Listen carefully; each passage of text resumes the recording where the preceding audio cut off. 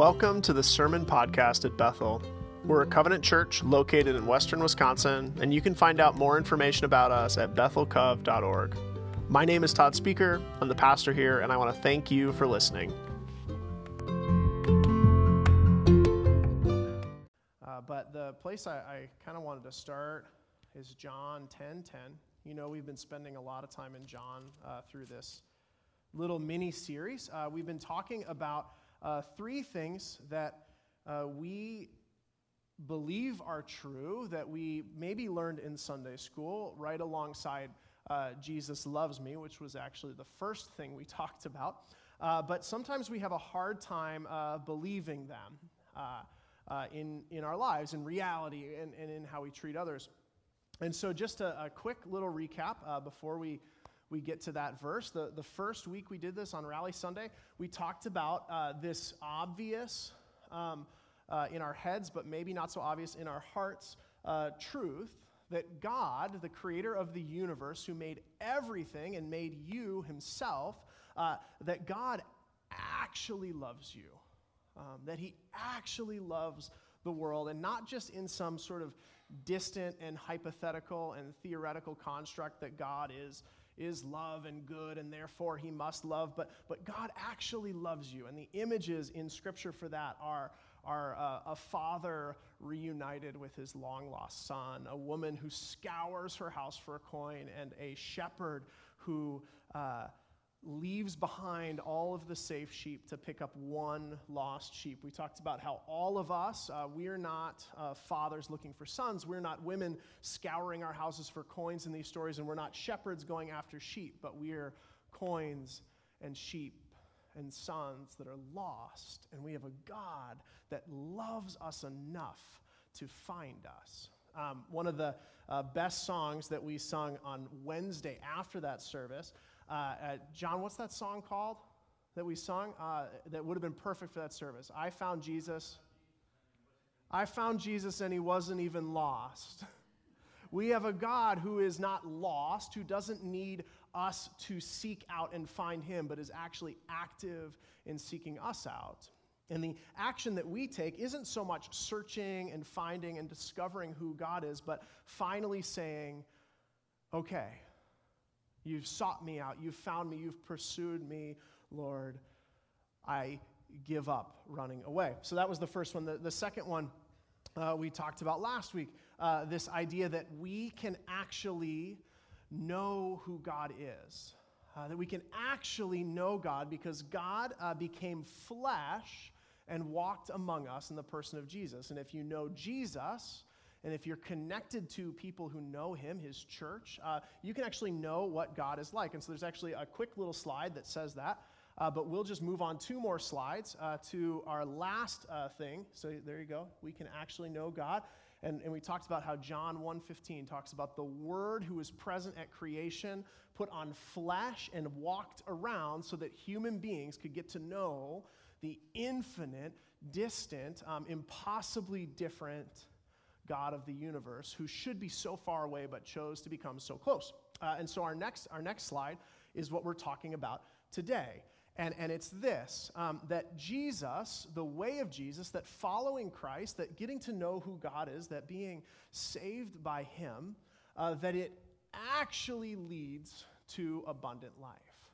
Now, those of you that are sitting in this room are probably thinking and saying, yes, Pastor, of course, following Jesus leads to abundant and eternal life. But sometimes, maybe not you, but maybe someone you know, has been convinced along the way, sometimes we get convinced along the way that following Jesus is actually about restricting life. I know when I first came here, people would tell me stories about sort of back in the day at Bethel, and how if it was a Sunday morning and for whatever reason your family couldn't make it to church, or you had something else to do, or maybe you were just enjoying life as a family at, between like 9:30 and 10, you had to make sure that if you were kids, you were playing outside, you had to go hide on the other side of the house. Because if church people saw you out having fun and you weren't in church on Sunday morning, it was going to be a thing. It was going to be a problem. And we kind of convince ourselves that the way of Jesus is about restriction and denial and not living life so that one day maybe we'll go to heaven. We convince ourselves that the things that we really enjoy and love in life are somehow even bad because we enjoy them. But the Bible tells us, and we're going to focus on this today, that the way of Jesus actually leads to full life. And not the kind of life that you have to like squint your eyes and convince yourself is abundant because you know you're supposed to think that it is, but actually abundant life. And so I was just going to take a second to ask, like, what is that? What is that thing in your life that when you do it, it just like makes your heart beat and it just gets you excited and gives you life? Does anybody have something? What's the one thing that you do that you really gives you life? If you want, you can get your Sunday school answers out of the way first. But like really, when you sit down, playing with grandchildren, amen. That's a great one. I remember my father-in-law when the first grandkids started getting born, and we'd all gather at my wife's family's house for Christmas, and I could just see a look on his face that I had never seen before of that joy and life of being with grandkids. Anybody else have something that gives you life? That you know it, you feel it right away. I had one, this is going to sound silly, but at this summer, the first couple of softball games we played at church, I felt abundant life. It was a great time, and if you've ever watched, you know I'm not any good at softball. But, we're together, we're pulling in the same direction. That is life. I have a friend that has a fast car, and he let me drive it once or twice, and you feel that feeling when it's like, boom, like, whoa. Maybe you're a roller coaster person. Maybe you play sports. I know a lot of you do just amazing and beautiful things with your hands, whether it's craftsmanship or working, and I'll bet that gives you life. At least I hope it does. And so we're talking about that feeling. The part of it. That feeling is a part of it. That following Jesus, God made us, and he made those things in our bodies that get excited about positive things. He made that feeling. God knows that. When Jesus walked the earth, he got excited. He felt that exhilaration, that awesome feeling of community and connection and love. And he felt that this is life feeling. And I believe that God wants that for us, and that we shouldn't have to squint our eyes and say every time I'm enjoying something it means that I'm somehow failing. So let's take a look. John 10:10, and this is just a really short Bible verse. We're going to spend a lot of time in John. Jesus is talking about how he is the gate for the sheep, and that if the sheep come through him, they can be cared for by their good shepherd. They'll find that safe pasture, that life. And then in verse 10, you've heard this verse before. Jesus said, "The thief comes only to steal and kill and destroy, but I have come that they may have life and have it to the full." Some translations, the one that I memorized as a kid, "I have come that you may have life and have it abundantly." An abundance of life. Another verse, and this is the Matthew 10:1, or Matthew 11:28 through 30. Jesus said, and this is sort of the other side of it. Jesus said, "Come to me, all you who are weary and burdened, and I will give you rest.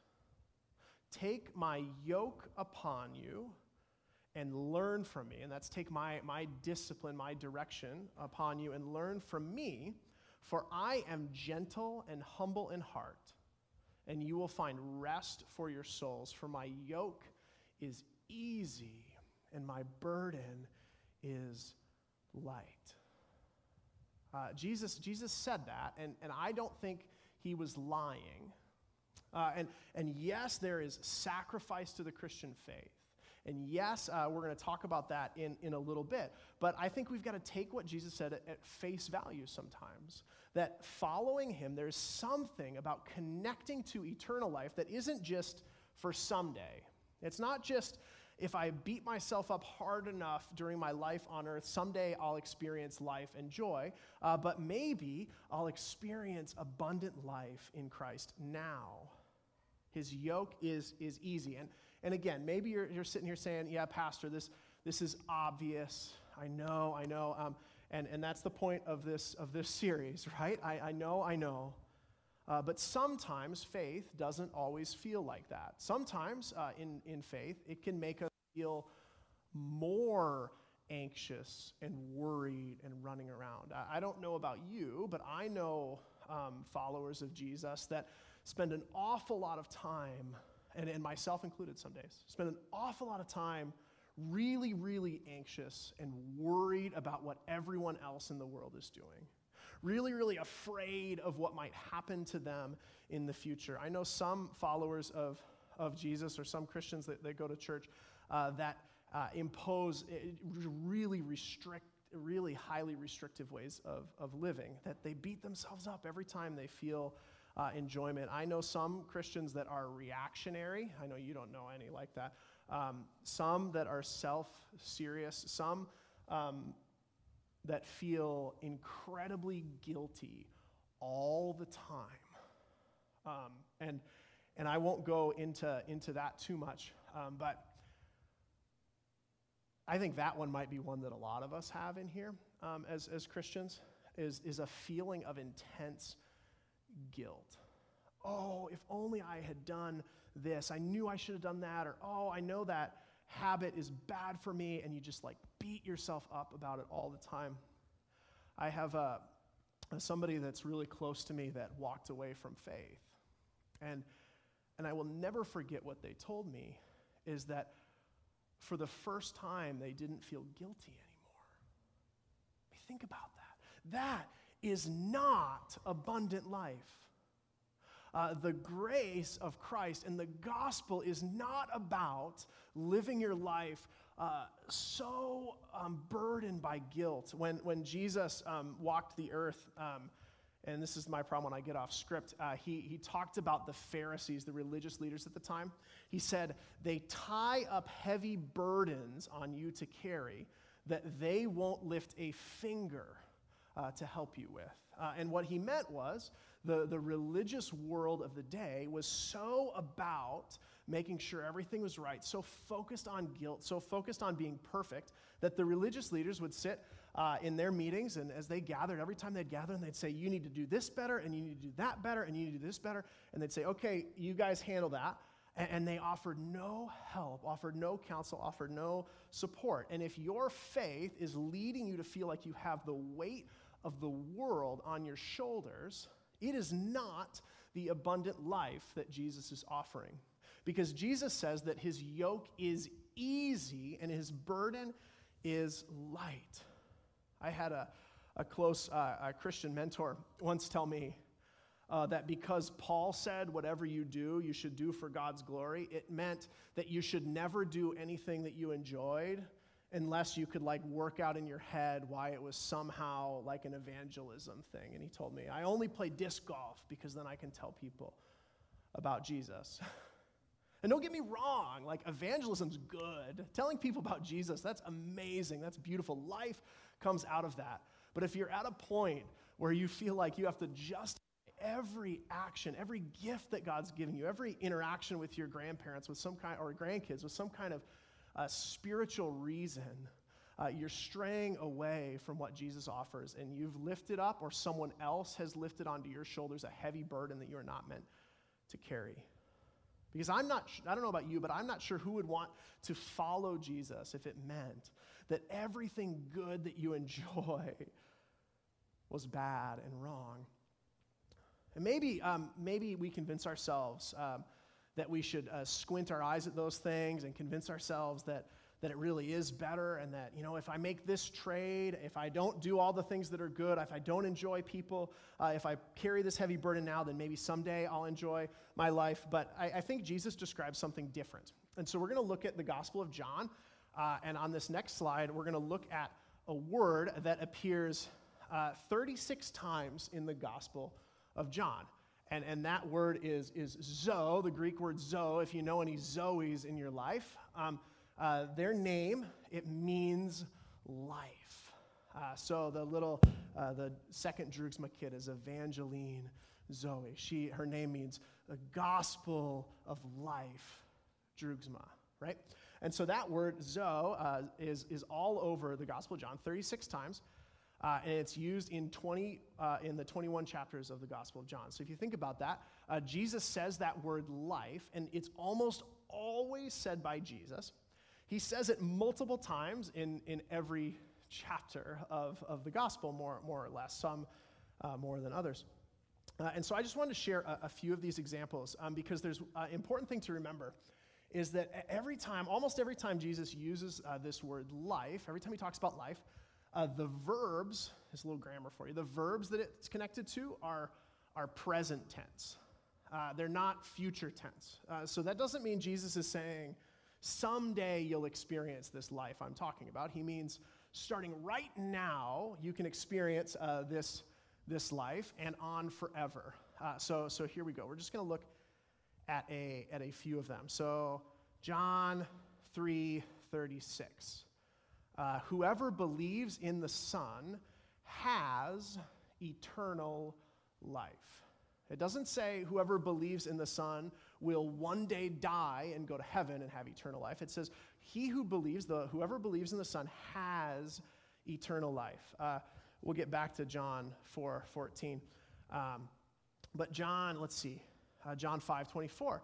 Whoever hears my word and believes him who sent me has eternal life and will not be judged, but is crossed over from death into life. Do you hear the tense of the verb? Has crossed over, not someday will cross over if they're really good.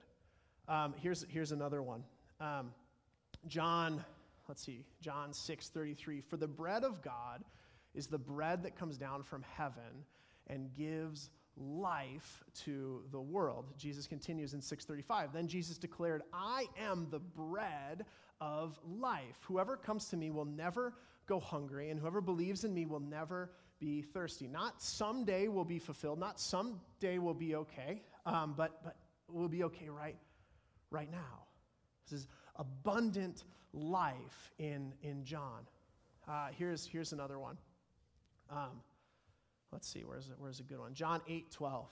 I am the light of the world, Jesus says. Whoever follows me will never walk in darkness, but will have the light of life. Not one day, not if they're good enough, not if they figure it out. They'll have it right then and there. John 10:28. I give them eternal life, and they shall never perish. Jesus said, I am the resurrection and the life. The one who believes in me will live, even though they die. Again, they're living before they die. That means on this side of heaven. John 17:3. Now this is eternal life, that they know you, the only true God, and Jesus Christ, whom you've sent. And then John, the last time in the Gospel of John 20:31. But these are written, John writes this, that you may believe Jesus is the Messiah, the Son of God, and that by believing in him you may have life in his name. In him was life, and that life was the light of all mankind. That's John 1:4. It seems to me that when Jesus said, in him was life and life abundant, he wasn't playing word games. I don't think Jesus thought that we would have to squint our eyes and convince ourselves that the anxiety and the fear and the worry and the burdens that we and others have put on our backs are actually life when they're not. It seems to me that when Jesus said that if we accept him and embrace him, we can have abundant, eternal life in him, he really meant it, right? Amen, right? That it's not dependent on circumstance. It seems to me that life isn't dependent on circumstances. It's a life that flows regardless of them, that comes up and fills up all of our activities with joy, as evidenced by Jesus' self-sacrificial death on the cross. Jesus had this life, and when he died, where did it lead? To resurrection, right? It led to more life. But I think Jesus' best image is here. This is in, as I mentioned before, chapter 4, John 4. We talked about this story last week very briefly, that he meets this woman out by a well at noon hour in the day, and he asks her for a drink of water. Even though he's a Jew and she's a Samaritan, this is really complicated. People would have really been weirded out by this, but he does it anyway. And when Jesus asks the Samaritan woman for water, she says this, "You're a Jew and I'm a Samaritan woman. How can you ask me for a drink?" And John tells us, "For Jews did not associate with Samaritans." But Jesus answered her, "If you knew the gift of God, who it is that asks you for a drink, if you knew who I am, you would have asked him, and he would have given you living water." Jesus says, if you knew who I was, you'd ask me for living water. And the woman says, "Sir, you have nothing to draw water with. The well is deep. Where can I get this living water?" Living water in the ancient world is the difference between a well and a stream. So he's saying, if you knew, stream water is flowing, it's fresher, it's better. She says, where can I get this? Where's the spring? Where's the stream that I can get this living water from? You don't even have anything to draw water with, and this well is deep. Where can you get living water? Why are you bothering me, Jesus? Are you greater than our father Jacob, who gave us this well and drank from it himself? And so did his sons and also his livestock. And Jesus answered, everyone who drinks this water, everyone who draws from this well of life will be thirsty again. But whoever drinks the water that I give them will never thirst. Indeed, the water I give them will become in them a spring of water welling up to eternal life. Yeah, perfect, right there. This is what Jesus is saying, that whoever drinks the life, whoever receives the life, the water that I'm giving them, not only will they never thirst again, but their thirst gets it's like a negative of a photo. It gets flipped on its head. Instead of eventually slowly getting thirsty over time, Jesus says, if you drink this water of life, the life inside of you, it won't run out, but instead it's like a new spring, and it'll just be pouring out of you everywhere you go. It becomes an ever-flowing spring. You'll never thirst again. There's a spring inside of you, and in fact, if you're a source of water, it means that others can drink joy and life based on what's going on in you. Jesus says, if you drink my water, you won't need wells anymore, because your life, your source, it won't come from where you get your water or all of those things or the burdens that you place on yourself, but it'll come from me. Jesus says, what I'm offering is so good, so abundant, so much more that you won't need that well anymore. And it doesn't mean that you won't have good experiences and good gifts and good circumstances. It doesn't mean that you shouldn't enjoy God's gifts in life. But it means you won't need those experiences to have it, because life will be flowing out of you, your presence in Christ. You can have so much life that others will be energized by it just by being with you.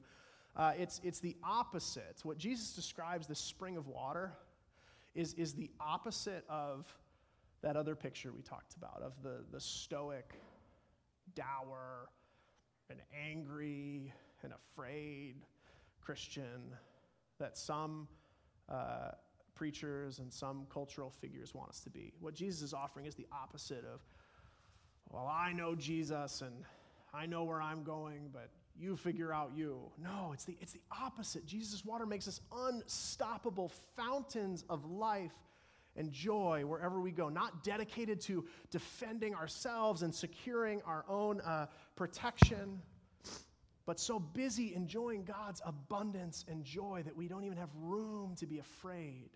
not obsessed trying to look for opportunities to struggle and suffer and to feel persecuted, but so full of real life that even real persecution doesn't faze someone in Christ. If we drink this living water, we no longer have to look to dig our own wells of enjoyment and happiness. We no longer have to follow teachers or preachers or other cultural leaders and find life in their commands and their instructions and their false certainties.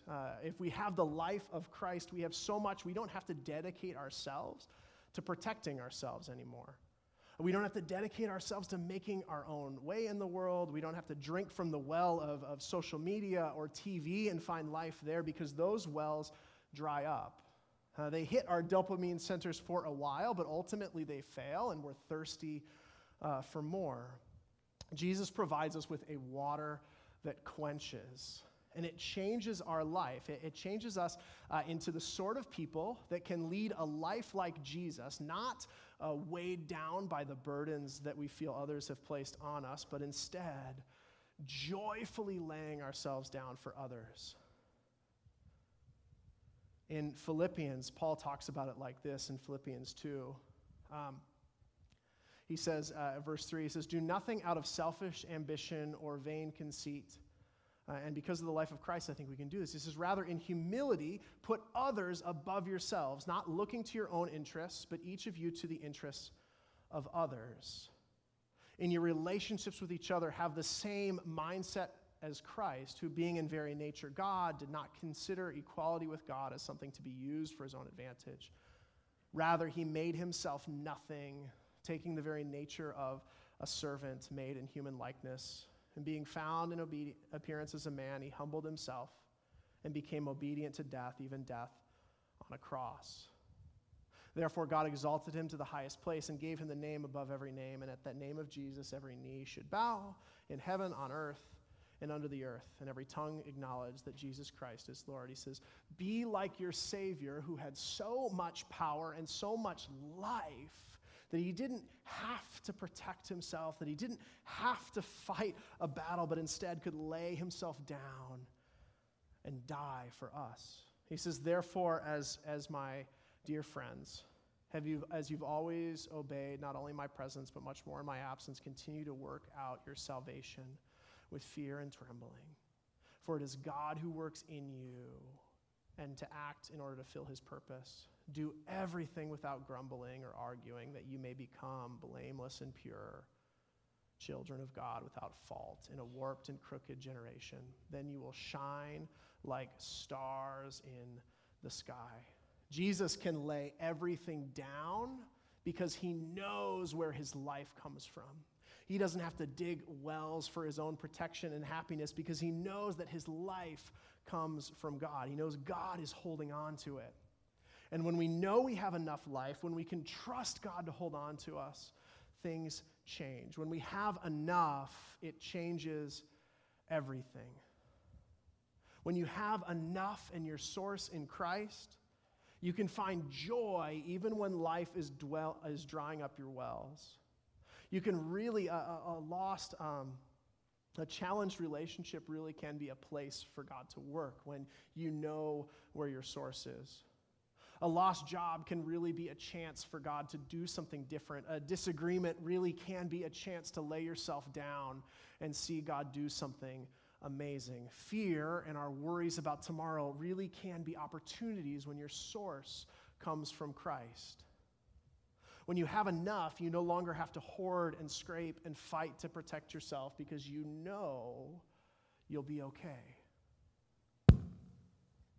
And that is fun. That is joy. That is adventure. Adventure that says, I can go and know that God will hold me, to step out, to love others in the same way a toddler walks off the edge of a table knowing mom will catch them. We're invited to connect ourselves to the person of Jesus, the source of life, and ask ourselves, where am I drinking from? Where am I looking for my security, salvation, and safety? When others meet me, do they receive life, or is it something else? My friends, we're invited to connect to Christ's body, the church, and through faith in him. We're invited to build our trust in him by laying down our rights for others. We're invited to drink living water that floods up in our souls. Eternal life, abundant life is not just for heaven someday. The offer of living water and life abundant is for right now. Jesus said, "Whoever follows me will never walk in darkness, but will have the light of life." So may we follow him and lay aside those distractions and those burdens that pull us towards something else. Amen? Amen. Let's pray. Lord God, you are the source of our life. If we put our faith in you, if we turn towards you, you've promised that you'll give us eternal life. And not a check mark or a promissory note just for eternal life someday, though that is there. You promise that we begin that eternal life right then when we turn to you. You invite us to turn to you, and so we do. And we ask that you plant a spring of living water in us, that we may live our lives like we're connected to a source of life that cannot be stopped or hurt or taken away by anyone. A source of joy that is not quenched and stopped even by the most difficult of circumstances, because you are a God of abundant life. And for that we thank you. In your name, amen. Amen. Let's conclude our service in praise.